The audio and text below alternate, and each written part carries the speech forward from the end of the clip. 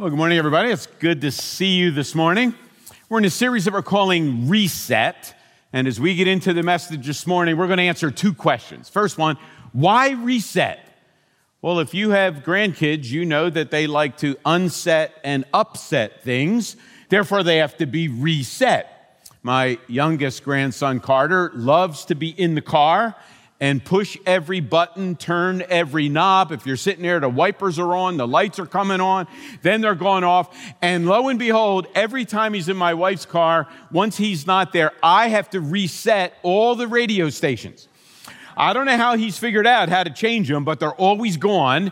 And there's still stuff he's unset that I haven't figured out how to reset yet. But as we go through life, things get unset and upset. And so they have to be reset. And we're discovering in Genesis that that's what God does. God has to regularly reset things because time and trouble, difficulties, and upset comes. And so God works to reset. The ultimate reset comes with Jesus and the gospel, but there are lots of little resets that lead up to the big one. Well, that raises a second question. Well, why Genesis then? Can't we do reset from a book in the New Testament, something we're more familiar with? Why Genesis? Have you ever lost anything? You know, your wallet, keys, kids, spouse, key fob. You've lost that? What do you do when you lose something? You retrace your steps, right? You think where you were, what you did, and as you retrace your steps, eventually you find where you left it. And so you retrace your steps to the place of what was lost. Well, in Genesis, we discovered that's where the stuff was lost. If we're now alienated from God, where was our relationship with God lost? If we find difficulty dealing with other people, where was that community lost? Where was our sense of true self lost? And lo and behold, they were all lost in the early part of Genesis. And so as we retrace our steps, we're doing that not just to reset, but to discover what was lost, how it was lost, and how it can be regained. Well, this morning, we're going to go out of order a little bit. I know you guys did Noah last week. I was in Quakertown, and we did Cain and Abel, and Carlos and I switched today. So we're going to do Cain and Abel. We're going to reset the order. So if you have your Bibles, turn to Genesis chapter 4. And Genesis 4, we read the famous story of Cain and Abel. But I want you to realize when you turn the page from Genesis 3 to Genesis 4, a lot has changed. In fact, verse 24 of chapter 3 says that they were thrown, here it is.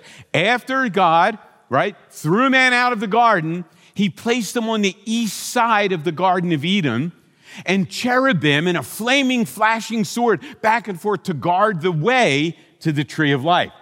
But I want you to understand this.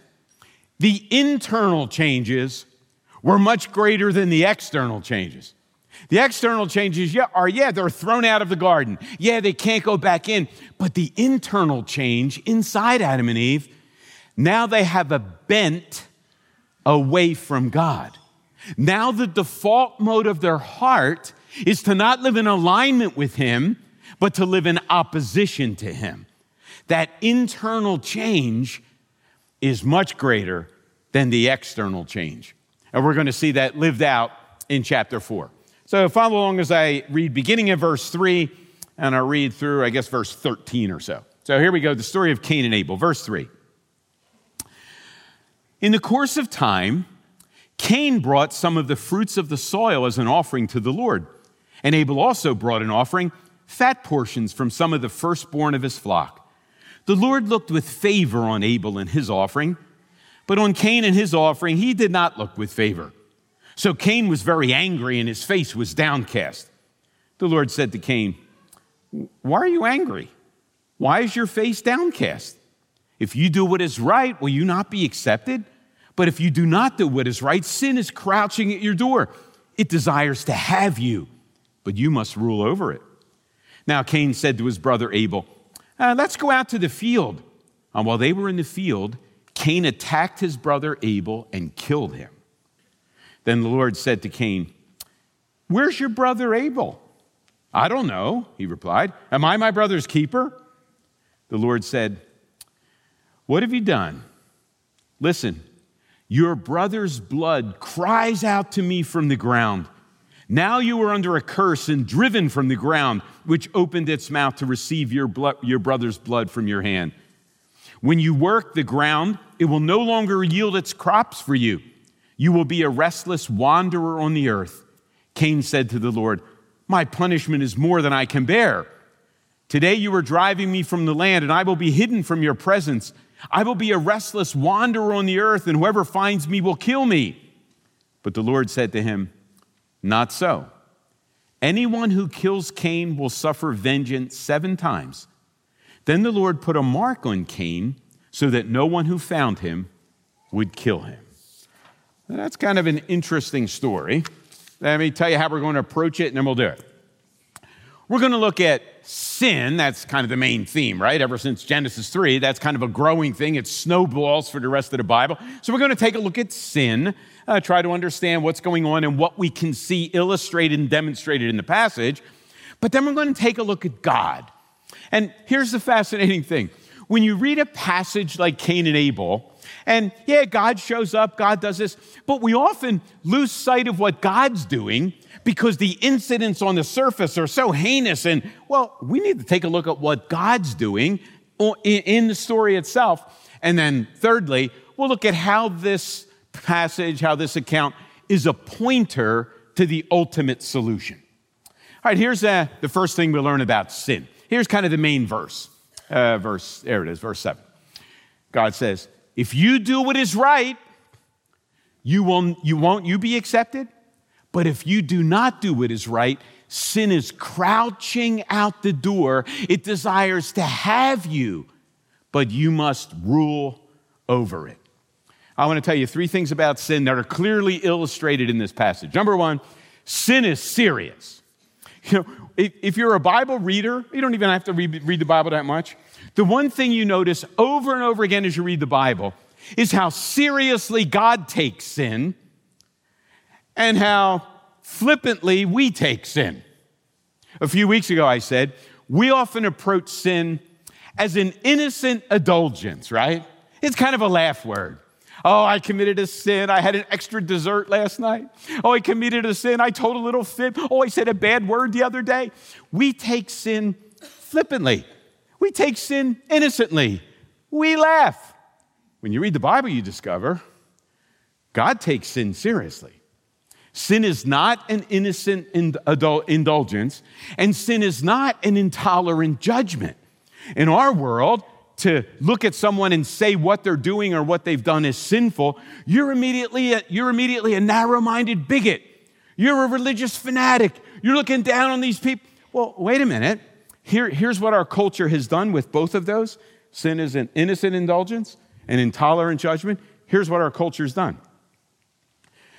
If we do not accurately diagnose the problem, we stand no shot of getting the right cure. And so if sin is just an innocent indulgence, it's no big deal. You don't need a cure. If sin is intolerant judgment, then understanding sin that way is to be forbidden and pushed to the side. What's the end result? You can't get to the real solution without the diagnosis. The Bible says clearly sin is serious.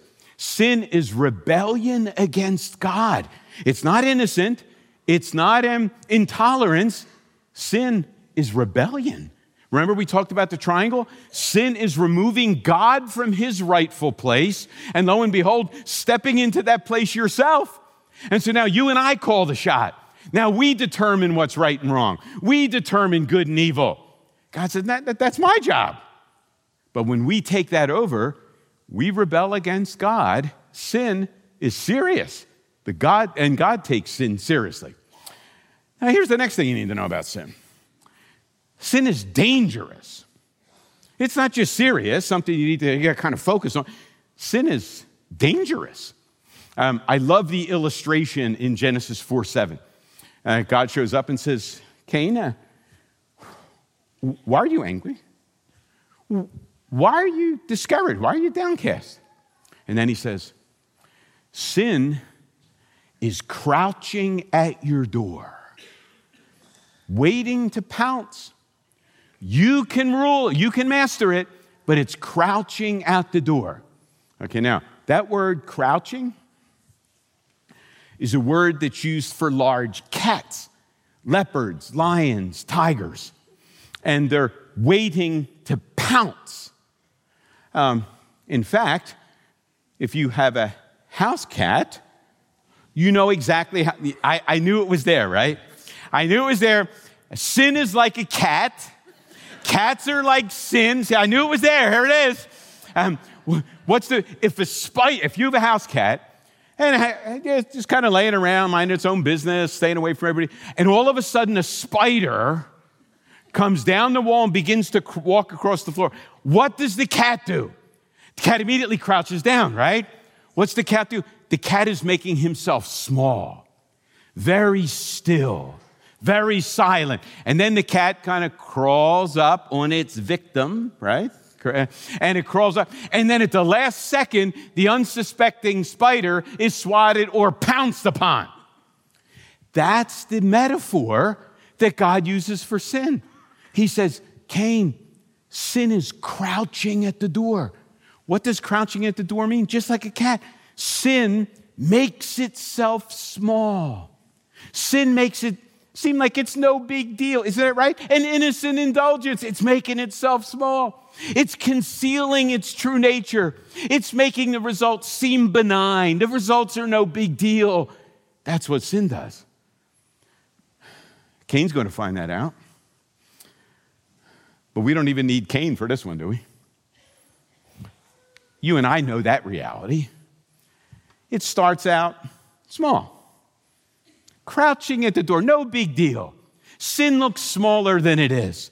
It intellectually hides. It behaviorally hides. Sin is just no big deal. It's just an innocent indulgence. Oh, you're being intolerant to say that. And at the last second, it pounces. And all of a sudden in your life, you wonder what happened. All hell breaks loose. Crouching at the door. Seemingly benign. Seemingly innocent. Sin's dangerous. One other thing we see illustrated here, but actually becomes full-blown in the Bible, sin is addictive. Think back, hate to do this to you, think back in one of your habits that you're not too proud of and you wouldn't want any of us to know of. Here's my guess. That started out seemingly innocently, didn't it? You could have said yes, you could have said no. But as time goes on, you discover it's harder to say no. And today, you can't say no. Here's how it works. In the beginning, you do sin. Not long after that, sin does you. Ask any addict. You could say yes or no to the first drink. Yes or no to the first pill. Maybe in the middle it becomes more difficult. Today there's no choice involved at all. In fact, sin's kind of like a cone laying on its side, right? A very little tiny beginning. But boy, the ramifications grow and grow. And as the cone expands, it's so large that eventually that little sin that seems so innocent now consumes your entire life. Every thought, many of your actions, all tied together. Boy, the Bible has a much more accurate picture than our culture does, doesn't it? The Bible says sin's serious. Don't play with it. Sin's dangerous. You may start out doing sin. It's eventually going to do you. Sin is addictive. Sin's not something you want to play with. Let me give you a few examples, just to make sure that what I'm saying, you're saying, oh yeah, this is really good. A person next to me really needs this. Here we go. And let me give you a few examples that fit our definition of sin, right? It's serious, dangerous, and addictive. Here's one. How about when it comes to grudges? Don't raise your hand. Any grudge holders here? Let's be honest. Every one of us has people that we can't stand. Some of them are in this room, right? Some of them are on this platform. I understand. We all have people we can't stand, and we know why we can't stand them. Now, isn't it funny? Those grudges feel like, and we explain them to ourselves as righteous indignation. I'm holding a grudge against that person because that person, and well, here's the bottom line. Underneath your holding of the grudge, underneath your self-righteousness is superiority. I'll let you know a little secret. You cannot hold a grudge against someone without feeling superior to that person. You look down on them. You think you're better. I would never do that. That may seem innocent. That's serious. That's dangerous. That's addictive. That grudge will snowball, and before you know it, that grudge is determining where you can go, where you won't go, why you'll say this, why you'll avoid that. Funny how that works, right? How about this one? Fantasy? Certainly sexual fantasy, right? But how about other kinds of fantasy too? Here's the seed behind every fantasy. I know how my life should go. And it's a fantasy because God's not coming through giving me the life I know I should have. That's pretty serious, isn't it? That's pretty dangerous. And you may be saying, yeah, but wait, don't athletes say you have to fantasize hitting the right shot? You have to fantasize the ball. Yeah, but here's what fantasy is rooted in: you knowing better than God. And fantasy is always you living in the future. Well, if you're living in the future, the life that you think you should have and God's not giving you, you're not living in the present. And so we're missing all the opportunities that God's bringing our way. That one's too compelling. How about another one? How about when it comes to work? Work's a perfect example of how the Bible threads the needle. We blow it on both sides.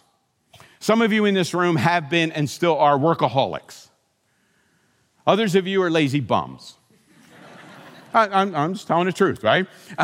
Some of us think life is nothing more than leisure, and other people thinking life is nothing more than work. I read a book a number of years ago. Really, I'm not even sure you get it anymore. It's by a woman named Jean Fleming. And here's the title. The title of the book tells you all you need to know. It's called Between Walden and the Whirlwind.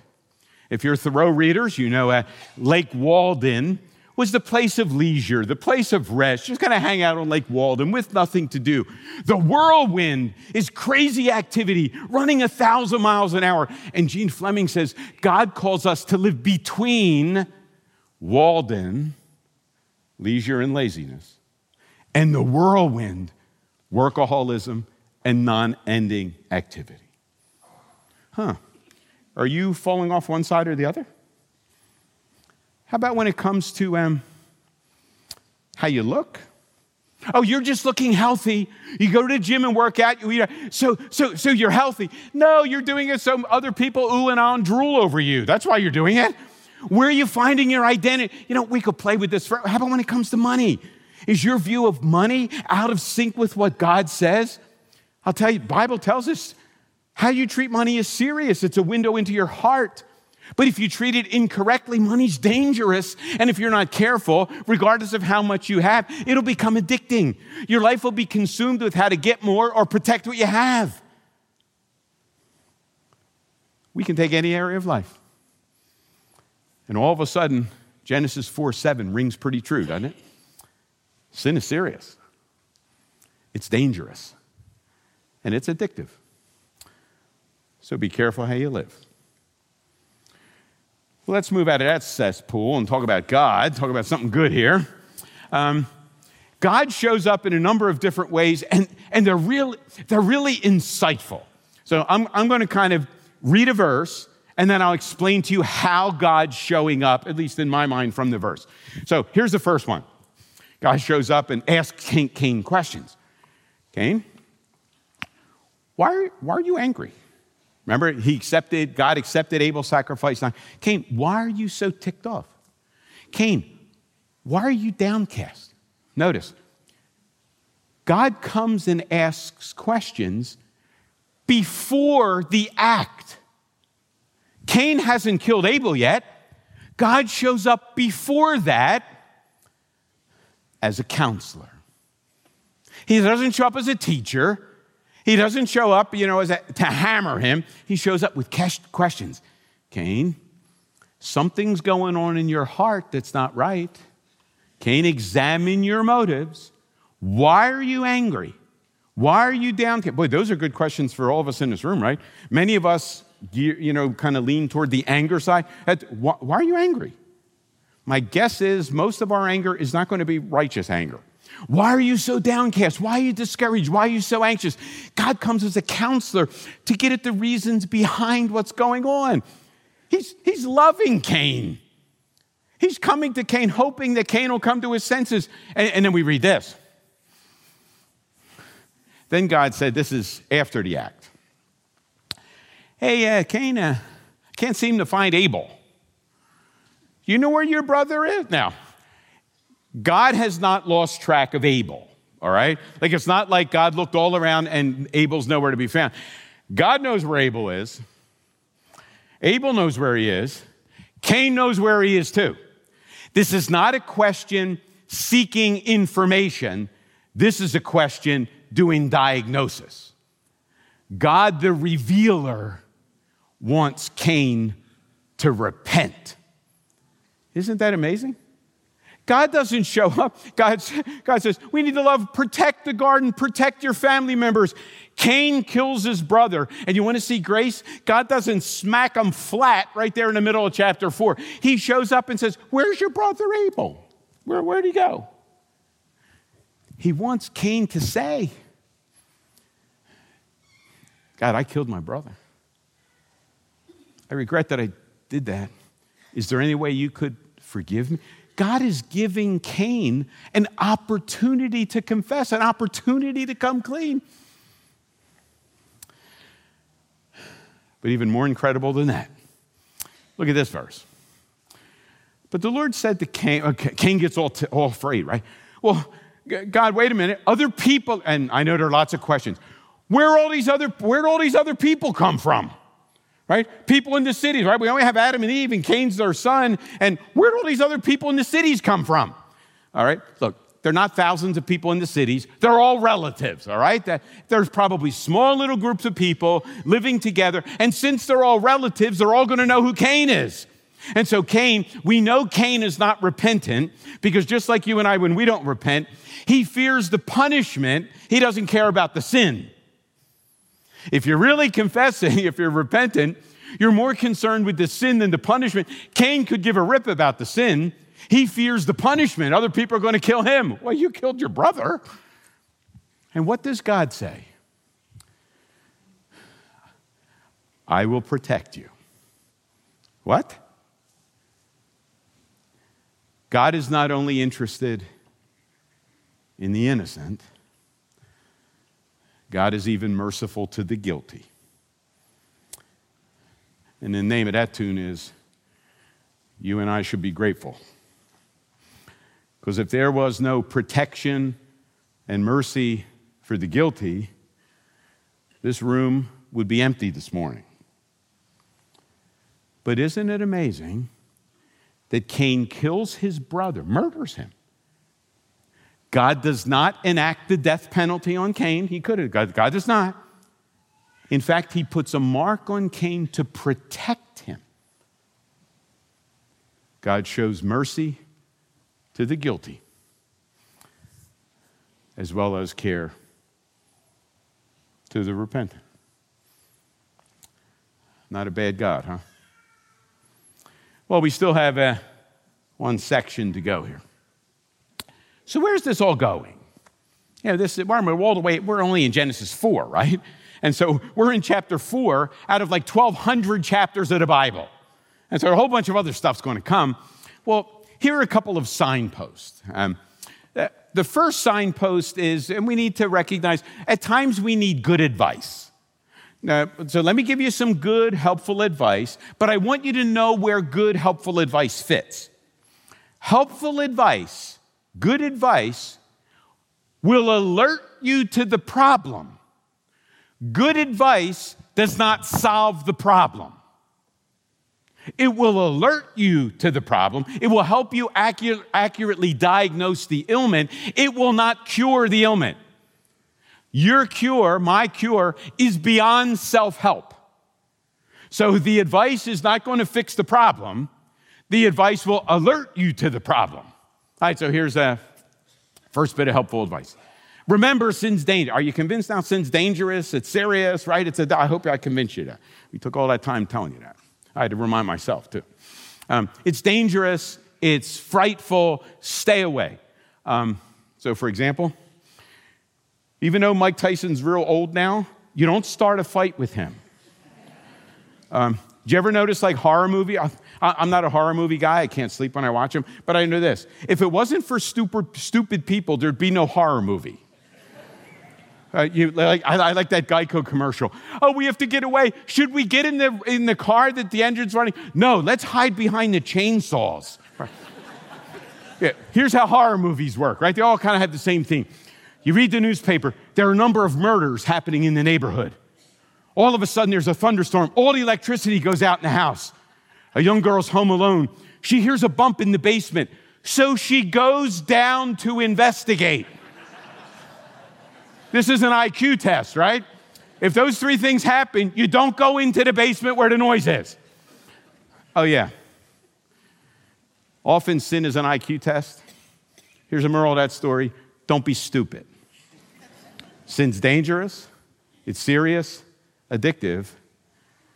Don't play. You can't win.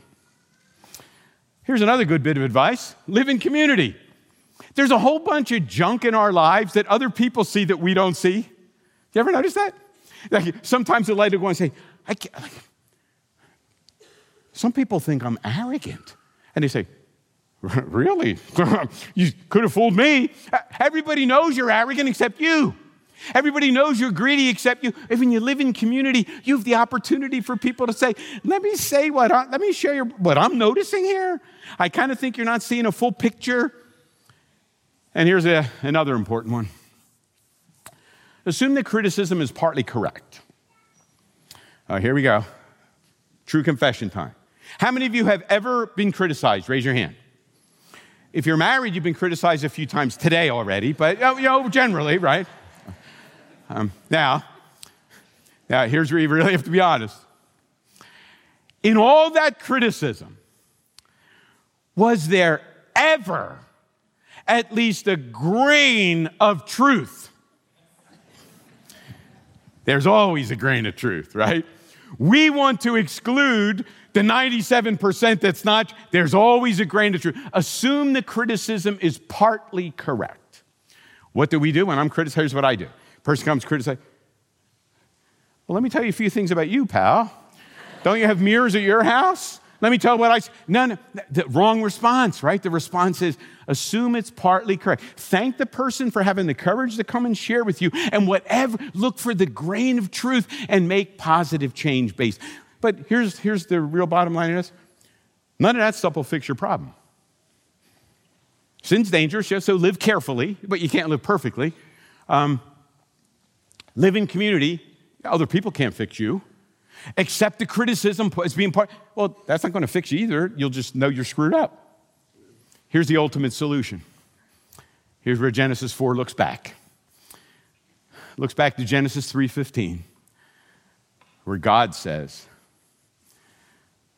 to Cain's mom,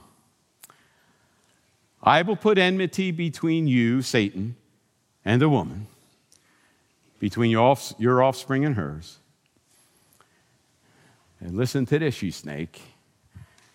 He will crush your head, but you will bruise his heel. In his destruction of you, he will be wounded. And we know how that story goes. In Satan's ultimate defeat, our Savior suffered, and he died, only to rise again. And here's something commentators and, Bible scholars have said for a long time. See where it says between your seed and hers? Women, particularly in the Bible, right, and even in our world, women don't have seed. Men have seed. Women have eggs. God says all the way back in Genesis 3, Eve, your seed, wait a minute, there will be no male seed for the one who defeats this enemy. That's the good advice will help you diagnose the problem. The ultimate solution has nothing to do with you and me.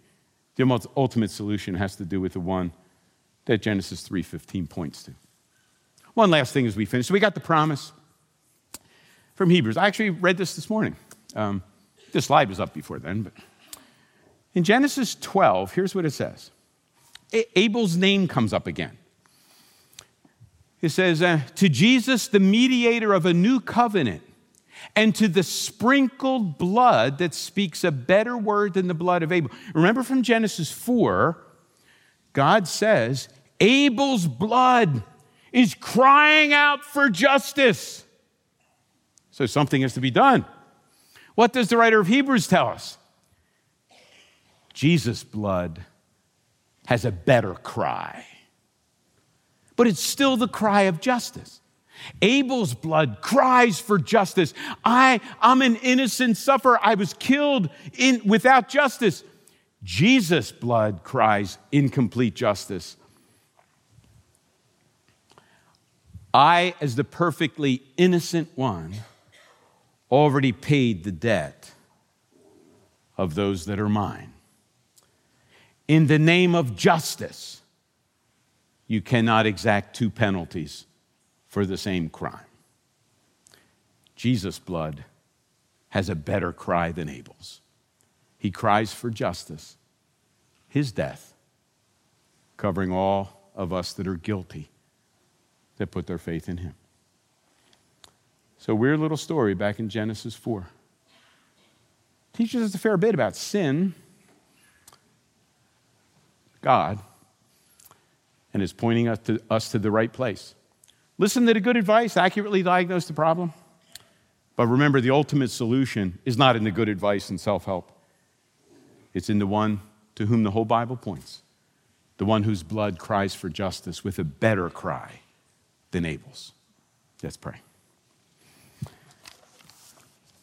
Father, thanks for this story that's full of evil and sin and wickedness and murder and sibling rivalry. And thanks for this story that tells us the message we need to hear about sin's being serious and dangerous and addictive. And the story tells us about God, that God, you're still a counselor. You're still a revealer that chases us down. And God, you come to deliver us. Lord, I pray that we would look at the incidents in the story of Cain and Abel, but that we'd camp our attention in the rest of our lives on the one to whom he points, Jesus, whose blood cries with a better cry. I've already paid for their sin. Amen.